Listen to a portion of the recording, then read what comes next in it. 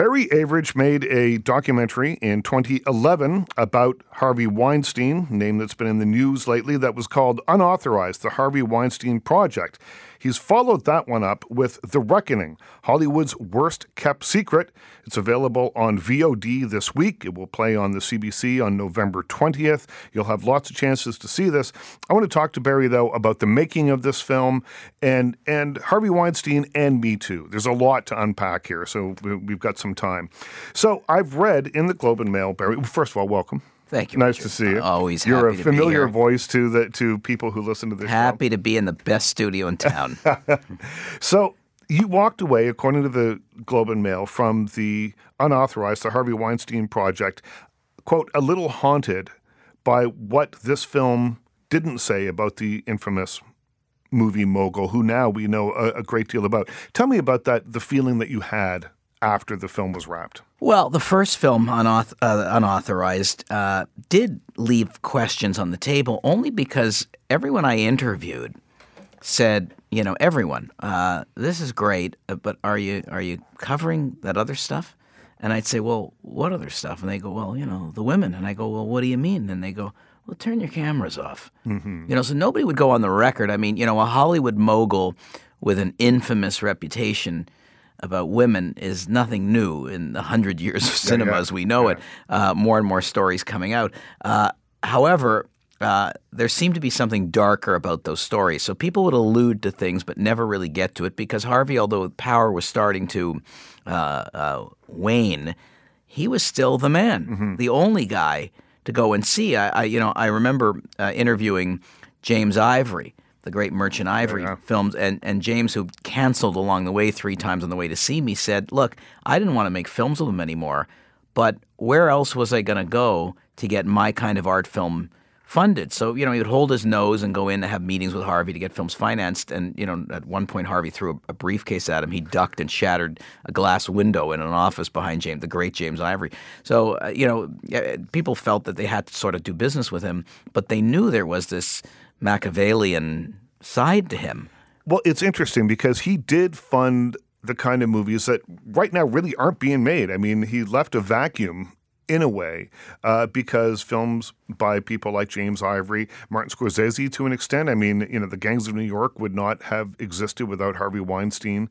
And you talk at some point about interviewing Scorsese, and it was kind of like he was on autopilot or something again, afraid to really speak about Harvey Weinstein. Well, even when I interviewed Martin Scorsese, it wasn't even about the women, because I didn't know anything at that point. But even getting to his temper and the battles they had on Gangs of New York, every time Martin would start to go there, it'd almost be like this computerized chip in his brain would kick in. There'd be a little twitch, and then he'd go back onto script. He'd say, "Oh, there's, Barry, there's something very Cecil B. DeMille about him." Well, okay, but he would never really get there, and so. I make the film, it comes out, and I always felt I'd left something on the table. Fast forward 5 or 6 years and explosion, and that's where I felt that I couldn't leave the only film on record out there as this man, as the reinventor of indie cinema, and not talk about this, seismic change in Hollywood and the world. Yeah, the flip side of his personality. And so I guess what the stories about James Ivory and Scorsese paint is a portrait of a guy who had so much power that even these legends, Scorsese's name will be remembered long after Harvey Weinstein's name, well, it might be different now, but he'll be remembered for different reasons, was sort of in the dust. But Scorsese was shy about talking about Weinstein in any real way because of the amount of power that he wielded. Well, if you need $40 or $100 million to make a film, Harvey was an instant green light if the cast is there. Right. Somehow he'd fund that. And so that it was the issue of who you're going to go. So you just looked the other way, which everybody did in Hollywood, which is, why we call it subtitled The Worst Kept Secret, because everyone knew, but he's the guy. You just hoped it wouldn't happen to you. And we'll talk about The Reckoning in a second. I just want to make sure that people are up to speed, or we paint the picture for everybody. So when you made that film in 2011, Harvey wasn't completely thrilled with you at the moment, but didn't he throw a party or something? Wasn't there a way of sort of launching a charm offensive or something against you? Well, I mean, I was warned when I was making that film that there'd be 3 phases to him. The first phase would be he'd be extraordinarily charming and try and talk you out of it. The second phase would be that, he would try to buy the film from you and offer you other things not to make it. And then the third phase would be that he'd swing a bat at your head. Right. And so I went through all those phases with him. The throwing the party was a little different. A year ago, I wrote a book called Moguls, Monsters, and Madmen, and there were chapters in the book on Harvey, dedicated to Harvey and working with him, and he honestly felt, The Art of War, chapter right of The Art of War, of keep your enemies close, right. Know your enemies well, and he said, look, you're launching your book, I'd love to throw a party for you in New York, lots of celebrities, and I went to bed thinking about it, and I went, all right, what's the downside? The book's coming out. Harvey wants to throw a party. He's going to pay for it. Gramercy Hotel, public relations, celebrities, and this was his weird way of, trying to ensure that I didn't go to the dark side too much on that. And what prompted that was very interesting. A Hollywood Reporter did a Cannes cover issue on Harvey and a chapter in the book, a specific salacious story about Harvey producing Factory Girl. And he got a little nervous about what else might I have. And so let's throw a party. I said, I'll go ahead and throw the party, but I know you won't show up. And he goes, no, I'll show up. I said, you have to guarantee me you'll show up. And he did. He threw a great party with, it co-hosted with him, Dick Cavett, and Michael Cole, the Rolling Stones promoter, sort of threw this party. It was a little bizarre. Well, and Weinstein at that point, though, must have known that the gates were closing, that people were getting close to this story, because you've heard stories. I mean, there's so much of this that I don't know what to believe and what not to believe, but that he had hired like ex-Mossad agents to destabilize Rose McGowan and befriend her and sort of find out what she knew, all that kind of stuff. So he must have known. So the idea that there's a book coming out that he's in, I'm sure that he was trying to figure out what's in it. Is this going to blow the lid off this? What's happening? I've never met a better master juggler. I mean, juggling film projects, juggling offense strategies on the media and other stories that were coming out. I'm convinced he was well aware of everything the New York Times and New Yorker had planned and done. He had moles everywhere, including page 6 of the New York Post. Every step he was ahead, knew something was coming out, and he'd either buy his way through it, offer you films, do whatever he had to do, and carried that on for 3 decades. I'm speaking with Barry Average. His new film, The Reckoning, Hollywood's Worst Kept Secret. It's a look at Me Too. It's a look at Harvey Weinstein. You can find it on VOD everywhere. So wherever you legally stream movies, you can find it as of November 6th. So this new film then, 5 years passes and Harvey's world is turned upside down. Or 5 or 6 years probably, and all of a sudden he goes from being one of the most powerful people in Hollywood and show business to being a complete pariah. And it happened overnight. It happened, with the publishing of an article by Ronan Farrow. It's amazing to me how quickly it happened. I mean, I guess people knew the rumblings of the story, and when it was finally in print, there was a sense of relief from people saying, man, I can finally talk about this. It was an incredible moment. We're coming up to about a year since that first hit. I mean, people like to say that it's no surprise that this happened at a time when Harvey's power was diminishing. And I don't buy that. I mean, the wonderful thing about Hollywood is that you're down one moment and then you got the King's Speech or Inglourious Basterds and then you're the king again. Yep. So I don't think that it had anything to do with that. I think it was the New York Times that broke the first story. And then, Ronan Farrow's story came out just a little after and was a little bit more expansive on Me Too. And everything changed. I think there's strength in numbers. Nobody could particularly understand the genie out of the bottle and on how everything just became the perfect storm. But it worked. It worked, and suddenly everybody. I mean, it took a lot of celebrity to do it. I mean, what's unusual and I think distinctive in my film is that I didn't go after the famous people to speak. I wanted to find some unheard of actors and actresses that had stories that you would never hear, including Dylan Farrow, Yep. Woody Allen's stepdaughter on that end of it. And that's not a Harvey Weinstein story, but the film is a little bit more than just Harvey. So it's about the movement. Oh, I wanted voices that you didn't necessarily see and hear. Were you surprised at how quickly the tide turned for him? The rumblings were out there. The stories come now. A celebrity, everyone. I mean, not just Rose McGowan and Asia Argento, but Gwyneth Paltrow, and it goes on and on and on. Very, very famous women were coming out and saying he did these terrible things to me, or he stymied my career. Mira Sorvino saying he didn't like me, so I didn't work. So all those voices are added to this. But were you surprised at how quickly everything turned around for him? I mean, it was over in 2 days for him. It really was. It was this waterfall, and again, it took celebrity to do it. Yep. Gwyneth Paltrow, Ashley Judd, Salma Hayek. One worse story after another, and it just piled on. And the world of social media, Me Too went from 5 people to 500 in minutes, and then that was the end. I was surprised at how quickly other names fell. Other major celebrities fell, and we cover that in the film. And suddenly it was every week, every 2 days. Another story, major names: Charlie Rose, Matt Lauer, Kevin Spacey. It was a cleansing in Hollywood and media like we'd never seen. When we come back, we continue the conversation with Barry Average. His film is called The Reckoning, Hollywood's Worst Kept Secrets. It is not a follow-up of sorts, but a continuation, I suppose, of a film made in 2011 called Harvey Weinstein Unauthorized. And, what I want to get to when we come back is the nitty-gritty of making The Reckoning, because it doesn't just cover Harvey Weinstein. That's right. The scope is a little broader. Stay with us. More with Barry Average when we come back. Barry Average is my guest. He has a film called The Reckoning, Hollywood's Worst Kept Secret. You can see it on VOD, so iTunes, whatever streaming service you use, legal streaming service that you use, you can see it as of November 6th.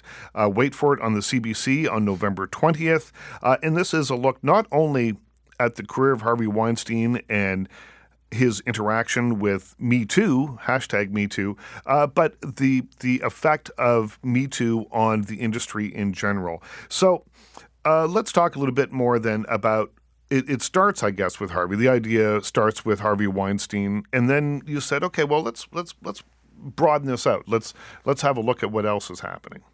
Right. I mean, we open the film in an O.J. Simpson kind of way, where Harvey lands on a private plane in Arizona, and we follow his Bronco, per se, on the highway as he goes to sex addiction therapy at some private clinic in Arizona. And then the film definitely widens out to capture a moment in the media that we'd never seen before in the history of show business, or the world for that matter. And so it does widen out to explain and understand the phenomenon of Kevin Spacey, of Louis C.K., all of these guys who fell, understand how Hollywood didn't want to kill the golden goose in so many different ways. And yet, I think, Richard, what's interesting, unlike other industries where this certainly is rampant, in the finance industry and law firms everywhere, restaurant industry, unbelievable. We interviewed agricultural workers, women in California that pick grapes and avocados, that are sexually abused on a daily basis on that end. How much can you put into the film? But rampant. But nobody said anything for all these years. It took Hollywood, this industry, to say, all right, we better look at ourselves. And why? Because it's the only industry in the world where if the consumer says, we have a problem, then box office gross can change overnight. Yeah. So Hollywood said, okay, we have a problem here. Will there be change? That's another segment. But we widen the film out, start with Harvey, and then look at all the players and understand exactly how it works, why people did what they did, why they look the other way. We discussed the non-disclosure agreement. Gloria Allred's made millions and millions doing deals to hush people up. But the non-disclosure agreements, from what I understand, don't really mean that much ultimately in the wake of a scandal. Well, I mean, it's a legal document. Yeah. I think a lot of the people that signed them basically said, okay, all gloves are off here, all bets are off. This has now become public, so I'm just going to break it, hoping that They don't get sued. the alleged predator doesn't sue. And so, certainly a famous one with Harvey and his assistant and another employee who was allegedly raped in the Venice Film Festival signed a $800,000 deal. They came forward on that end of it. So, but the NDA is something that should be outlawed because you're buying silence, and then they go on as Harvey did for settled millions of dollars. And a quick story: when I did the first film, Unauthorized. A journalist from New Yorker magazine had said to me that when he was interviewing Harvey for a piece called Beauty and the Beast, he said to Harvey, can we talk about these women you have all of these settlements with for all kinds of issues? And he said, well, I don't know what you're talking about. And he said, well, look, I need you to show me the canceled checks to confirm that Disney didn't, who's the owner of Miramax, didn't pay off these women and you paid them off. And Harvey was showed up in a hotel and showed him the canceled checks. And there were quite a few. And how does a board of directors not look at that and say, Harvey, that should be your own personal money. That's not our problem. Well, Disney has since come out and said they didn't know. Yeah. The board of directors of the Weinstein Company said, we didn't know. So if you look at both of those and isolate them, the Weinstein Company board of directors certainly knew. Mm-hmm. You know what you're out. It's Hollywood. They say, Harvey, skirt chaser. And the skirt chasing is one thing. You're a flirt. You're this, you're that. You're an adulterer. But aggressive sexual behavior is another story, certainly against anybody's will. And the Weinstein Company board of directors certainly knew. Disney knew. There were provisions in his contract that basically said, you have to handle your own settlements. We're not going to handle them. So if you've got something in someone's contract that says you handle your own settlements, I think the MO going in. And I would guess now that the change in Hollywood is that with any hint of any of that, just the person just wouldn't be hired. Well, pretty much, and films have been shut down, series have been shut down on that end of it. People go, well, are things going to really change? There is change. There's no question. We're all conscious of how we're acting in the workplace because we know a career could be eviscerated. Your entire life can evaporate within seconds. That's the double-edged sword of this, the 50 Shades of Grey of what's really bad, and no one has sort of figured that out. But a change in the workplace is happening. I wrote about this for Hollywood Reporter when John Lasseter from Pixar, after his allegations of sexual misconduct happened, he was then being welcomed back to work at Pixar. And I wrote this piece saying, is it too soon for him to go back and into the workplace? And they ultimately fired him.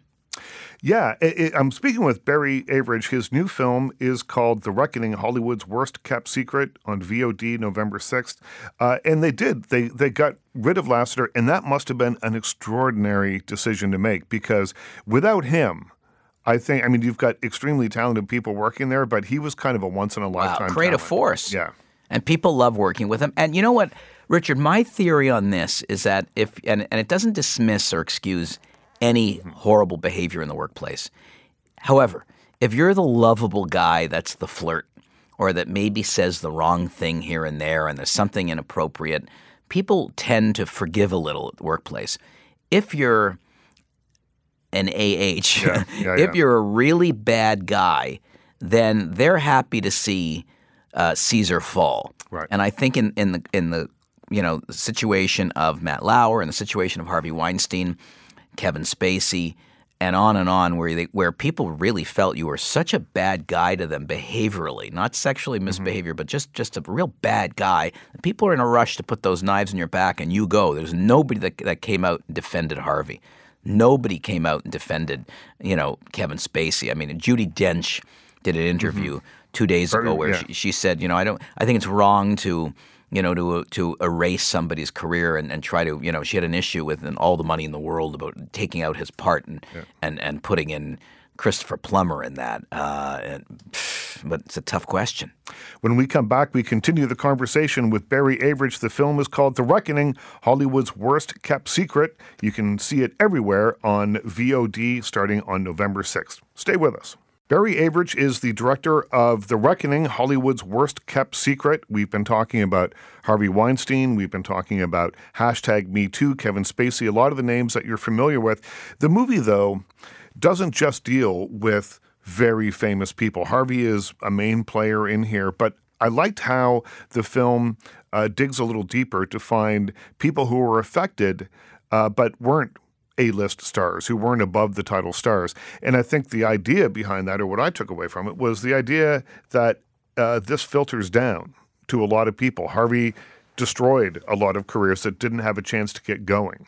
There are films, great performances that sit on a shelf that will never be seen, and certainly that happened with the downfall of the Weinstein Company. I almost had a film that was stuck in its litigation and whatnot. I was able to get it out, but Harvey's MO with women was that he had a lot of alleged assailants, or not alleged assailants, but alleged victims going at the same time. So he would meet you and say, "Hey, pleasure to meet you. Keep in touch." That's, segment one. Segment two was, "Hey, I'm going to send you a script. Love you to read it." And then you wouldn't hear from him for months. Then a couple of months later, "I'm going to be in Toronto. Let's meet at the Four Seasons and let's have a conversation, see if there's a part." Great. Then move to the next part. Segment 5. "Hey, why don't we have dinner? I'm going to be in New York."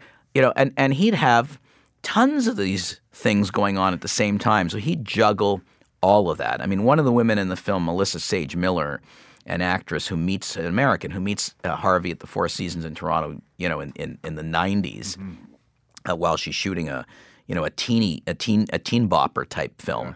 And he basically is so aggressive. Nothing particularly happens in the hotel room that's of a nature of rape. However, he will not let her leave the room until she kisses him. And then when she's at the airport flying back to Los Angeles, he sends her a note and says, "Why don't you come onto my plane? I'll give you a lift back," I think to New York, actually. She says, "No, I'm okay." And then she gets a call from Harvey's assistant saying, "Hey, listen, your luggage has been moved to Harvey's private plane, and he's waiting for you." She went, but who does he know from the airline or aviation to get in and remove luggage? Isn't that a federal offense? And suddenly she's on the plane with him, and he basically says to her, and it's in the film, "I always get what I want." Yeah, and again, it shows you the power that he was able to throw around. I mean, anyone who was in his presence for a moment understood who, kind of was the loudest guy in the room. And I only met him a handful of times, and always casually. Once at a screening in New York, I was in New York watching a film that they had, and he came out and made a speech beforehand. There's 10 of us in the room, and he's like, "We're family, and we're the Weinstein family, and your family. We're all one family, and everyone's a family, and enjoy this movie that's all about family." He says the word family 100 times. And he's got a little gaggle of assistants with him. When he leaves, one of them says, "Enjoy the movie," and he says, "No one's here to talk to you," or "No one wants to hear you speak," or something like that. And that was him. Yeah, there was this paradox of one side of him, and which is in my first film, of that he, had such brilliant taste in shaping a film.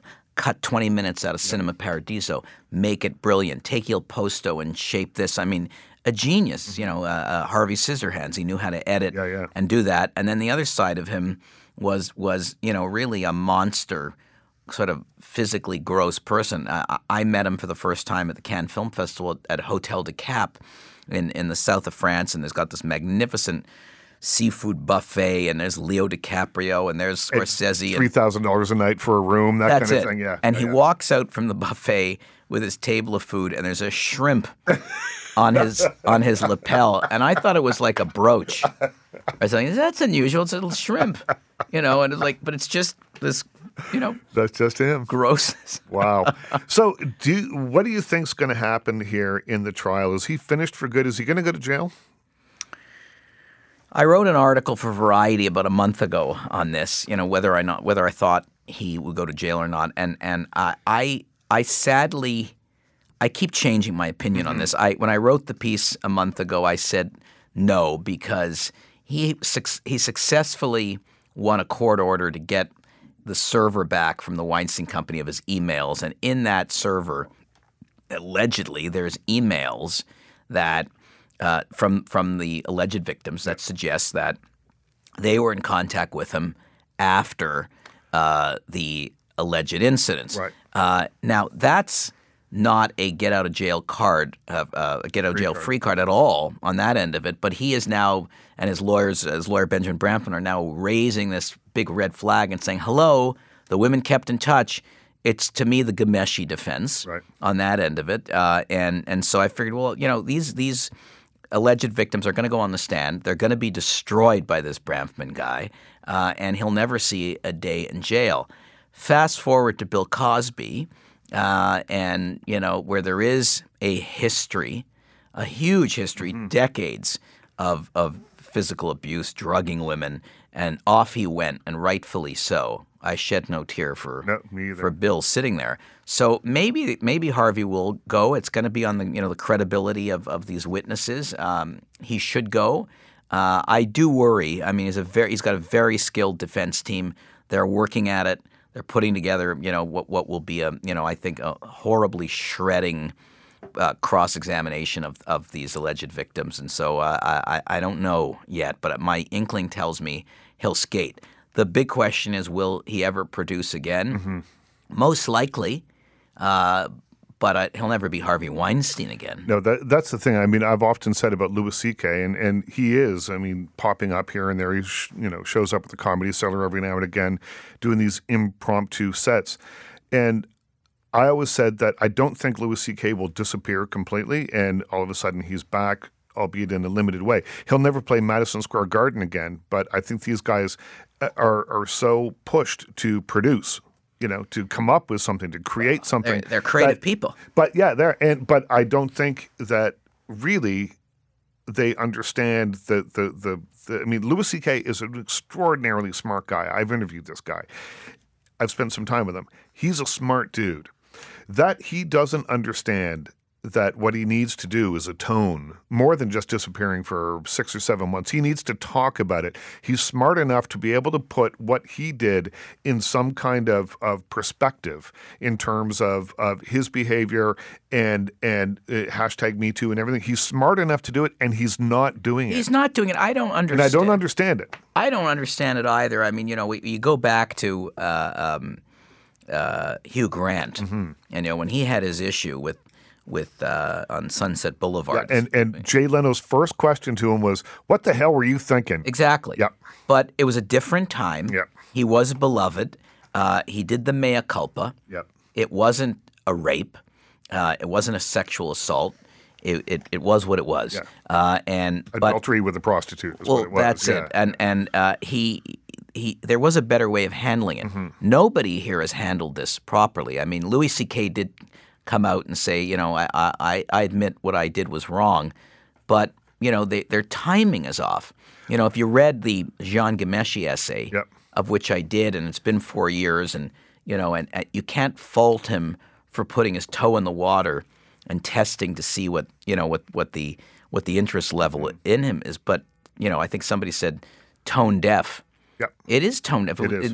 Completely delusional writing, and again, there's a scene in The Reckoning where Harvey meets this Fox broadcaster, masturbates in front of her into a plant, which I don't quite understand. I'm not a horticulturalist, but I don't quite understand that. However, he does that in front of her, and then calls her the next day and says, "Hey, I just want to let you know I had a really good time." What? Yeah, exactly. There's a level of not understanding what has happened that seems to run through all of these. Mario Batali's long, written apology. Well, not long, maybe 4 or 5 paragraphs. And then at the bottom of it, there's a recipe for cinnamon rolls. Yeah. I mean, it was really, truly. They don't get it. They don't get it. Yeah. And we'll talk about why they don't get it when we come back. I'm speaking with Barry Avrich. His film is called The Reckoning, Hollywood's Worst Kept Secret. It'll be on VOD, so iTunes, all that stuff. stuff anywhere you can legally stream films. You'll be able to find it as of November 6th. You can watch it on CBC on November 20th. When we come back, more about The Reckoning, Hollywood's worst kept secret. Barry Averich is my guest. He's directed about 2 million films, as far as I can tell. It's 3 million. It's 3 million films. Why don't you have that right? But all sorts of things. I mean, there was the Mogul series of films, movies about documentaries about people like Lew Wasserman and Harvey Weinstein, people like that. But also another interesting thing that you're doing, and we'll get back to The Reckoning in just a sec, but you've been transcribing, now, what's the word? You've been directing the film versions of the stage shows at Stratford. Yes. And I love what you're doing there in that you're going to take all 33 of Shakespeare's major works and create the catalog. Right. We're about halfway through. Yeah. So last night in Stratford, I produced and directed Robert Lepage's stage production, film adaptation of a stage production of Coriolanus, which he stages as a film, and it is just stunning. It'll be out in the spring. Just stunning. Yeah, these movies are beautiful, and I do love that there will now be the definitive archive of all the work. You have to do it. These performances of Stephen Ouimet, Colin Feore, Christopher Plummer, Lucy Peacock, Shauna McKenna, great Canadian actors that once the play is over, you'll never see them again. In this piece. So they are being captured, and that's Anthony Cimolino at Stratford, who's their artistic director, who said this must be done. We're talking about The Reckoning, Hollywood's worst kept secret. It's a film that started off talking about Harvey Weinstein. It branches off into other stories, and Dylan Farrow is in here. Now, Dylan Farrow is the woman who was Mia Farrow's adopted child who claims that Woody Allen abused her when she was a young child. Now, there's some debate in the family about whether this happened or not. You interviewed her. What's your take? Well, look, this was such a toxic divorce between Woody and Mia, incredibly toxic. And so there is question as to whether or not Mia Farrow brainwashed Dylan Farrow, what the ulterior motives were and whatnot. And I was skeptical in that because you read it all. I'm not a psychologist, although I am a firm believer that nobody should be faulted for coming out later with allegations. Yep. That's how the mind works, and that's how repressed memory works on that end of it. However, somebody suggested Dylan. We had a close to 3-hour phone conversation, and I found her extraordinarily powerful and convincing, and I felt she should be a voice, whether it is something that's in her mind, whether it's true, whether it's not. She's a voice, and this is what she saw, this is what she remembers, and I had to have her in the film, and it was the first on-camera interview she'd ever done. She was poised, she was extraordinary, and I said to her in the film, isn't the issue with your story that there's not been another victim to come forward? And she looks right into the camera and she says, he's married to her. Right. Great line. So I do believe her. And it's interesting because Ronan, who is her brother, Ronan Farrow, believes her. Moses Farrow, who is her another brother, because there's 9 or 10 kids, doesn't believe her. And so this is a he said, she said that may never actually get solved. If you weren't in the attic and you didn't see it, then you could either believe or take any other side you want. I did feel her anxiety. I mean, she talks about Woody being honored at the AFI, and when he'd show up at the Oscars, of the panic and anxiety attacks that she's had. I mean, again, I'm not a forensic investigator or a psychologist, God help me, but I you look at the body of work. I read his psychiatric reports that were released, and the man, there's definitely, he has obsessions. Whether he abused her or not, I don't know, but I think she was a very important voice. So who else is in the film? I like that we talked earlier. We talked about that there are actors who we don't necessarily know. But how did you find people? How did you do the research to get them?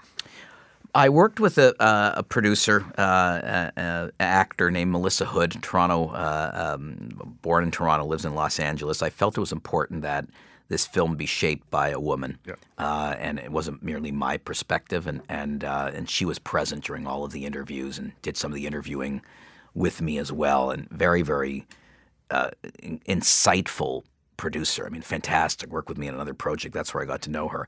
So we started to put the word out through agents, through other actors, and suddenly people were coming forward. That, again, not famous people, but were whistleblowers.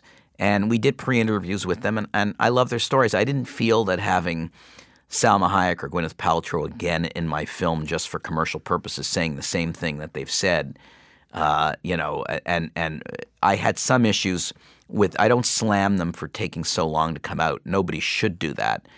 But they had less to lose than some of these people who will never have careers again that he extinguished. So I didn't see any sort of real need. They're in my film. You see interviews with Ashley Judd, and you see clips of Rose McGowan. But, I felt that I really needed some untold stories to be heard.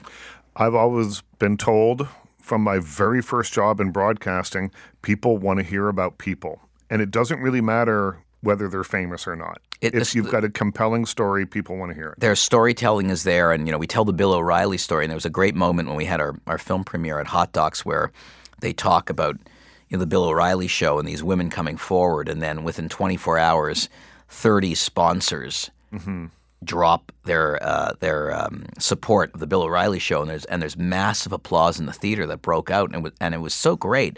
But I think storytelling is always paramount in documentaries if it's the right time. I'm fascinated with, it's another tangent here, but I'm fascinated with the failure of Michael Moore's new film, 11/9, where I just felt, and he's a good storyteller. He doesn't manipulate the truth, but everything in that film is available on CNN. Well, here's the thing for free. I think that a lot of movies like that, and 11/9, his film is an example of this, is people think they know that story. And so if you want to pay your $15 to go see it in the theater, it's because you're a Michael Moore fan. And frankly, I think there's fewer of them than there were 10 years ago. He hasn't made a movie in a long time, and his time as a rabble-rouser has kind of come and gone a little bit. Well, he hasn't made a good film. He hasn't made a good film. I think there's just too much of it. And it happens. You lose we're all, as filmmakers, you always worry about losing your edge and your hunger. You become – you do a little better in your life and whatnot, and you're willing to – you're less willing to take certain risks. One of my first documentaries, I went into the most horrible village in Serbia. Right. Would I do that today? I would, because I'm still curious on that end of it. So I just think he went back to revisit old material, and it didn't work. No, it didn't work at all. And the film's okay because he presents structurally things, fine. Yeah, and he's entertaining in the way. I mean, he's kind of a genius at putting together montages using archival footage and print, and he's got that sardonic kind of VO that he uses and that kind of thing. But I'm not even sure that I entirely call what he does documentary. I mean, it's kind of a hybrid of opinion, news, and filmmaking. It's a scrapbook. Yeah. So we mentioned Ghomeshi earlier in the interview. Marie Hennon's in the film, who was his lawyer. Tell me about the choice to include her. Well, a little divisive. I mean, every sort of Q&A, half the audience says, "Hey, how fabulous! She has a voice, and she's a woman, and she says very important things that need to be heard." The other half of the audience go, "How could you include her? Right. She got Ghomeshi off." Well, Ghomeshi, whether you're a fan or you're not, is entitled in this world that we live in to a defense. And she gave him, the defense that he paid for, and she won. So be it. It doesn't mean that she necessarily supports his views and his actions at all in terms of what he did. I think he ultimately was convicted in the court of public opinion, as was O.J. on that end. But Marie Hennon, I felt not only she representing a Jane Doe in the Harvey Weinstein case, so she's a player. Yep. I think she looks at the legal system. She looks at what can change and won't and will not change, and becomes a cogent voice in the film. I felt she was vitally important because she's been on both sides of it. I'm speaking with Barry Average. The film is called The Reckoning, Hollywood's Worst Kept Secret. We just have a couple of minutes left. How has this changed Hollywood? I know that just in my own limited way of being around film festivals, and I've been on a couple of film sets probably in the last year, that sort of thing, that it does feel like it's a little different. You know, people are shaking hands rather than giving the big hug now. People are not having meetings in hotel rooms as much. Which was common. I mean, when a lot of these allegations first came out, people were saying, what are you doing having meetings in hotel rooms? Well, that's kind of the way it worked when you're at a film festival. Well, here's what's changing and here's what's not changing fast enough. I mean, there's no question you're right. The workplace is changing. People are thinking twice. There's clauses in contracts about inclusion, gender parity, gender pay. And doing nude scenes and that kind of thing. Well, exactly. And so I think that's all changing. What's not changing fast enough is the hiring of women in creative roles. Why can't the average public name 3 female directors? Yeah. They can't. And why wouldn't you hire a female director? It's outrageous, or producer. So that's got to change. Do you think that the changes that have happened in this last year, where there's been such a spotlight on #MeToo, do you think they'll stick? Or in 2-3 years from now, do you think, it'll just sort of go back to status quo the way it was? No, I don't think it'll ever go back. I think the public does get bored, and there's less shock value. However, there's going to be, continuing outings based on people's various power centers. Les Moonves, very powerful guy. A lot of people didn't like him. Goodbye, Les. Yeah. There are a lot more of those to come. I've been speaking with Barry Average. The film is called The Reckoning, Hollywood's Worst Kept Secret. You can see it on the CBC on November 20th, or check it out at your leisure on VOD, Video on Demand, starting on November 6th. Film, The Reckoning, Hollywood's Worst Kept Secret. Barry, thanks so much for this. Anytime, Richard. Thanks to you for listening, and thanks to Andre on the board. We'll talk again next week.